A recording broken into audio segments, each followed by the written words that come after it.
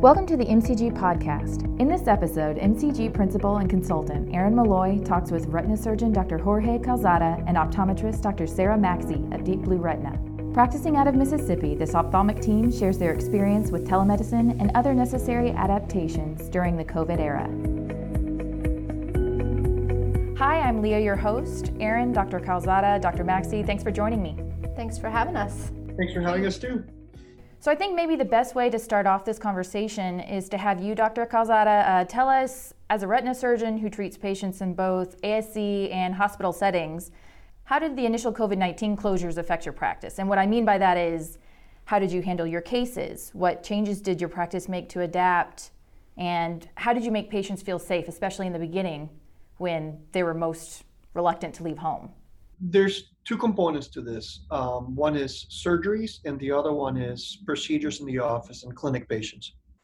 And both have different set of logistics and issues. What we first quickly noticed was that patients were being afraid. This is even before the lockdown was officially instituted.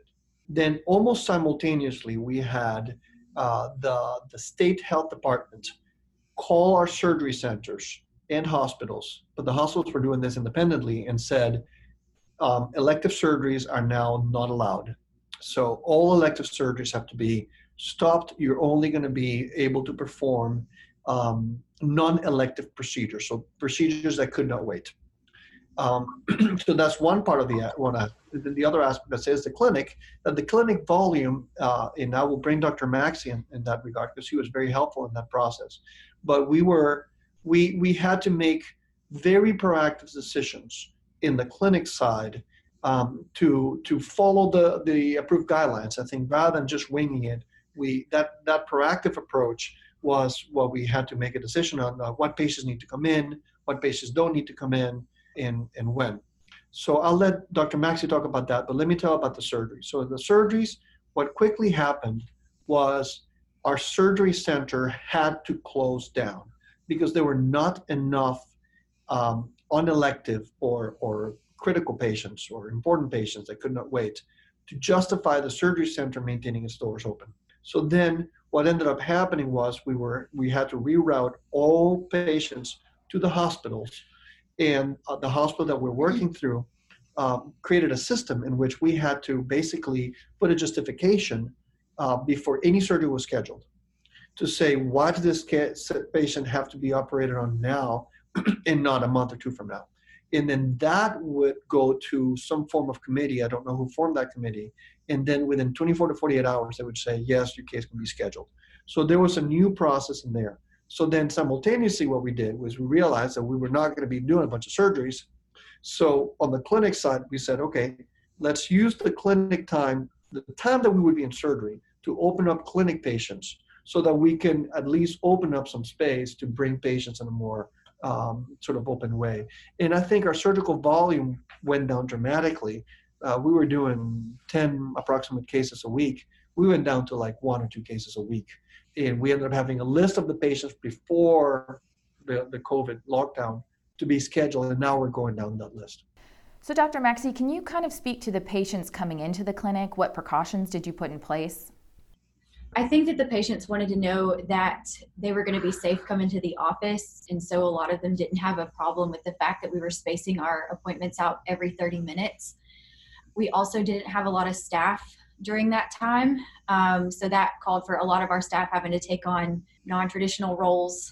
But yeah, overall, we did what we could to try to keep our patients from being moved around the office like they normally would, trying to keep them in one place to kind of keep them from coming into contact with each other. And in some ways, now that we're kind of having a few more patients in our office now, we've decided that might actually be a little bit better, a little bit more efficient to kind of keep the patients from moving as much as we did before. But yeah, I know for one thing, I was on the phone with a lot of patients trying to figure out, are you having any problems? Do we really need to see you? A lot of those patients that were at high risk were afraid to come in, but of course, like being able to walk them through the process of what we were doing in our office and taking the precautions. Some of them did come in and a lot of them didn't. So to that point, the decision that we made was that we could not allow the front desk staff to be making the decisions of the scheduling. We needed somebody with an understanding of patients' pathologies and diagnoses. And Dr. Maxey took on that role in a very heavy way, and I'm very grateful for that. So she could say, looking at a patient's chart, the patient's previous history, patient's diagnosis, and say, okay, you really need to come in. Or no, as a matter of fact, you can push it out a month or two. Of course, there were patients that would give us certain keywords, I'm losing vision, and then we had to bring him in. And we found ourselves that sometimes we found some patients that really did not need to come in, but we did the right thing because we could have not said no. Now that we're opening up, we're starting to see patients that perhaps should have come in, not because of our fault, but patients that did not go to their optometrist or their referring doctors. They were losing vision, they were afraid, and now they're coming in a month later, perhaps with permanent vision loss that we could have treated a month ago. So there are some issues. Were there any non-traditional staffing roles that you found yourselves taking on? So I've been working in eye care for a long time, like ever since high school-ish. So I have picked up a few things along the way. Calling patients is something that I did a lot, but obviously not in that same role of looking at their diagnoses. Scheduling appointments is something else that I did and also did throughout this time. Also doing things like running technology, taking photos and running scans and whatnot, free testing patients, checking temperatures at the door, like just trying to make myself as useful as possible. And the tech staff as well. So yes. We have some tech staff that ended up basically being, jacks of all trade. Yes. So we reduced the tech staff to the minimum, both from a financial perspective, also because we didn't want that many people here, and also because the number of patients didn't justify the number of people here. But then everybody was able to do a little bit of different roles. Now, I know I'm expanding on this question, but I think this is an important point to make is that we quickly recognized that this was an opportunity that needed to be taken advantage of. Meaning, we could have chosen to just sit and complain about not having enough patients, but then we said, okay, what can we do with this short staff in a way that benefits the practice and the patients ultimately? So, for example, Dr. Maxey's involvement in scheduling patients, which is usually something that the front desk would do, allowed us to understand better what the patient experience, as they were calling the referring doctor experience, and then be able to say, okay, now rather than have a direction led by the front desk staff, now the doctors know how it happens. Let's address that process and create a more streamlined, more modern, more directed way of doing so. We did that with different other business processes in the practice. And I think that we did really well. I agree. In utilizing the COVID lockdown time for not business growth, but improving efficiencies that we otherwise did not have the time to do. So what was one of the main ways that you were communicating with patients other than giving them calls to let them know about these changes? Honestly, I was mainly just calling them. I am very hesitant to just leave a message even. Like, I don't want to contact anyone on a Facebook message or whatever. I need to talk directly to the patient. And because I've been on the phones a lot, in my lifetime, I'm kind of relentless, when it comes to trying to get in touch with a patient. So until I've talked to them, I'm not going to give up. To make sure that you're doing okay, that you know that you have an appointment coming up with us. We still want to see you because you're at a high risk. But yeah, I think that directly talking to them on the phone is the best way to do it.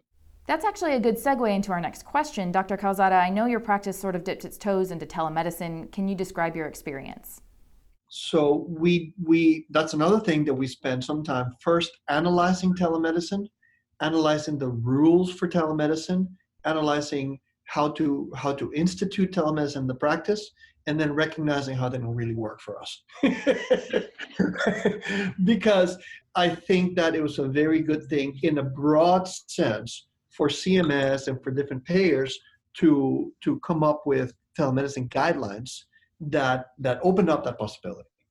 We found two broad problems with it.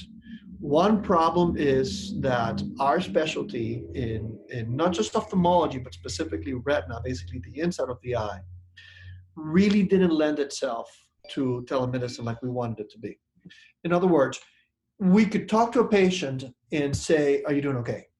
And that's, you know what, that's important. The patient's subjective impression of what they're seeing. So that if the patient says, "Well, I'm doing worse," well, you got to come in. But we really could not do more than just effectively a telescreening to say, can you stay home or do you need to come in? So that was initially our intention was to do it telemedicine wise, but we were able to do it equally as well with phone conversations. And then the other part was, just a lot of patients are not technical savvy, computer savvy, and it was almost too much effort to achieve little. Is that a way of putting it? Yeah, Sarah? I think so. You know? I do think though that us learning about telemedicine, kind of being thrown in, into this coronavirus situation, it did help us again to kind of figure out what our electronic medical record system can do for us. Yeah. And that was kind of more the catalyst than anything to kind of help us do a deep dive into that and see what we can improve in our office and everyday. Absolutely. And I haven't completely given up. I'm not sure if you have on telemedicine, but I think that there's still a few little pieces of that puzzle for our specialty that needs to be brought in. The patient's ability to check their vision at home. There's some apps for that. Ability to check the eye pressure at home. There's a home-based OCT that's been developed. So I think that when you put those few pieces together, we may have for our specialty that. But there's some other specialties like, say, dermatology, that is just, telemedicine should be a very straightforward for them to incorporate. So I'd like to kind of shift the gears now and talk to the PPP loan program. Aaron, I know you're the MCG consultant that assisted Dr. Calzada with the PPP loan program. Can you speak to how the practice handled it? Any problems that you may have encountered? We definitely had our encounters with problems. We have one of the major financial institutions as our primary banking relationship, and while they were working very hard to get the application out as fast as possible to all their customers, they were trying to build a platform in which that they could receive and process a ton of applications very quickly. It started getting to the point where we were worried that our application wouldn't be approved before funding ran out. We actually made an 11th hour decision to go with a local bank that we didn't previously have a relationship with, and they were able to get our application processed and through just in the time before they ran out of funds. So we were lucky enough to get approved and get the funds, ahead of the second wave that's still going on right now.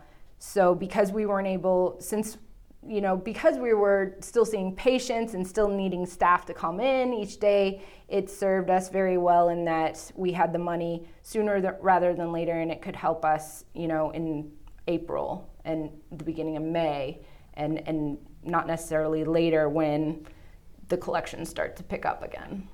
I want to kind of reinforce what Aaron was saying. So, because from the perspective of the relationship of administrator, owner, individuals, this was one of those situations where we really had to put our brains together and say, how are we going to do this? And I'm always kind of pushing on Aaron, how are we doing financially? How are we doing financially? Because, and then she pulls back and says, well, this is what I think we need to do on the PPP loan. And that was a very interesting phone call. And I'm very grateful for Aaron for picking that up when we were working, as she pointed out, with a very large financial institution, very strong bank.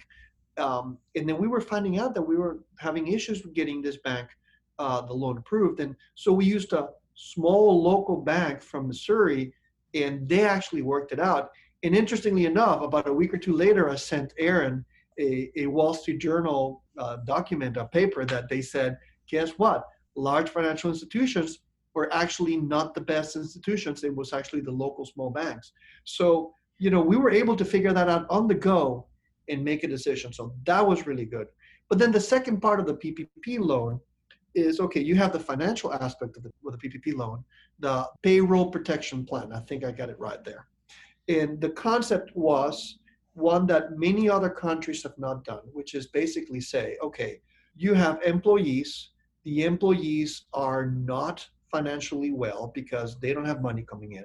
And so rather than pay the employees directly, which the government did put some support for individuals, to say, okay, we're going to put support for the employers, but these employers are going to be effectively the custodians of a pot of money that they're going to work with. But ultimately, the majority of that money is the employees. So create a system that works for your practice. And I think every practice is going to come up with different ways about it. But what we did was say, okay, how does this play out in terms of hours per employee per week? And it came down to the employees had to be basically working full time. But then you have the separate question is, now you have employees coming full time, yet we don't have enough full-time work from the standard perspective of patients. Because even though we've predicted a surge of patients, and I keep on talking about that, and then I see that there's other people that have used a similar name for the surge, we're not seeing a surge. We're maybe seeing a swell, meaning instead of a spike, we're seeing the swell come over. And I think that is probably more psychological than anything, meaning that there are still patients that are afraid. So we're having a lot of our practices in Mississippi, a very conservative state, and we have a lot of conservative patients that are like, I don't care what the government says, I don't trust this and that, and they're the ones coming. But then we have a lot of patients that are very worried, and they call and say, what are you guys doing for this? For example, some of the people were saying, and I thought that was a very interesting question, how are the doctors being tested every day? Which is a curious way. It's like, we're not worried about the other patients. We're worried about these doctors. So we respect that question. It's a smart question. So now we have the employees back.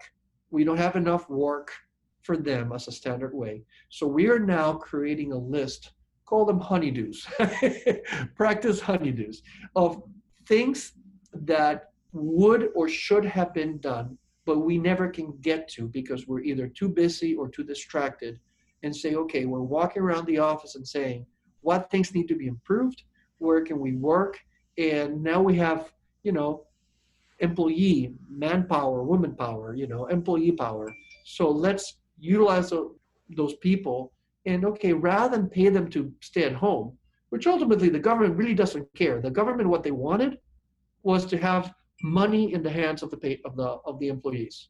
So what we're saying is, we're going to pay you, but we're trying to find things for you to do that need to be done for the office, basically. When practices and ASCs received the go-ahead to begin phase one of resuming business, how did your patients react? You've kind of touched on this a little bit, but was that what you expected? And what kind of safety precautions do you have now in effect? So we're still kind of getting some mixed responses from patients. There are still patients that are calling and saying, is it safe? Like, should I wait? Should I just wait till June or July? But there are patients who are like, I'm so glad to be back in the office. Now, most of our patients, I would say most, are still coming in with masks and gloves on. And we're encouraging patients to wear masks, and we're still having our staff continue to wear masks. We're still trying to check for symptoms and check temperatures at the door for anybody who comes back, because we are still trying to keep our office as compliant with the social distancing as possible. In the surgery side, so now we're starting to see the opening. The surgery center has decided to open, but they've also had to have issues. They had to postpone it. They needed to understand the guidelines better. Some of the doctors didn't have patients that they want to book. So they needed to have enough doctors with enough patients to start booking patients. So that's been a little bit interesting. Then the other issue is testing. So the hospital has decided, which makes sense, that if you're going to bring an emergency patient, you're going to treat them as if they were COVID positive, which means that's a special way of dealing it with a negative pressure room instead of a standard positive pressure operating room, and different gowning procedures and whatever. But they're saying, okay, if you don't have to bring an emergency within 24 hours, then we will test them for COVID. So then when they are negative, then we could proceed and treat them as a regular patient or regular situation. So that's more or less that logistic processing has created a good safety measure, but at the same time, a logistics measure that, in my opinion, has kind of slowed down the ASC's buildup of their surgical volume. Is there anything else you'd like to share before we wrap up the podcast? Well, I was just going to say that, nobody knew that this was coming. We could not predict that COVID was coming, but we can predict that this is not going to be the last time that we're going to have some form of disruption into our practice. I think the biggest thing that made COVID different was the fact that it was a global disruption rather than a localized disruption. But it did give us a concept of saying, how are we going to do this? Looking to our data, make sure that we have access to the data, not just simply located here so we can take care of patients.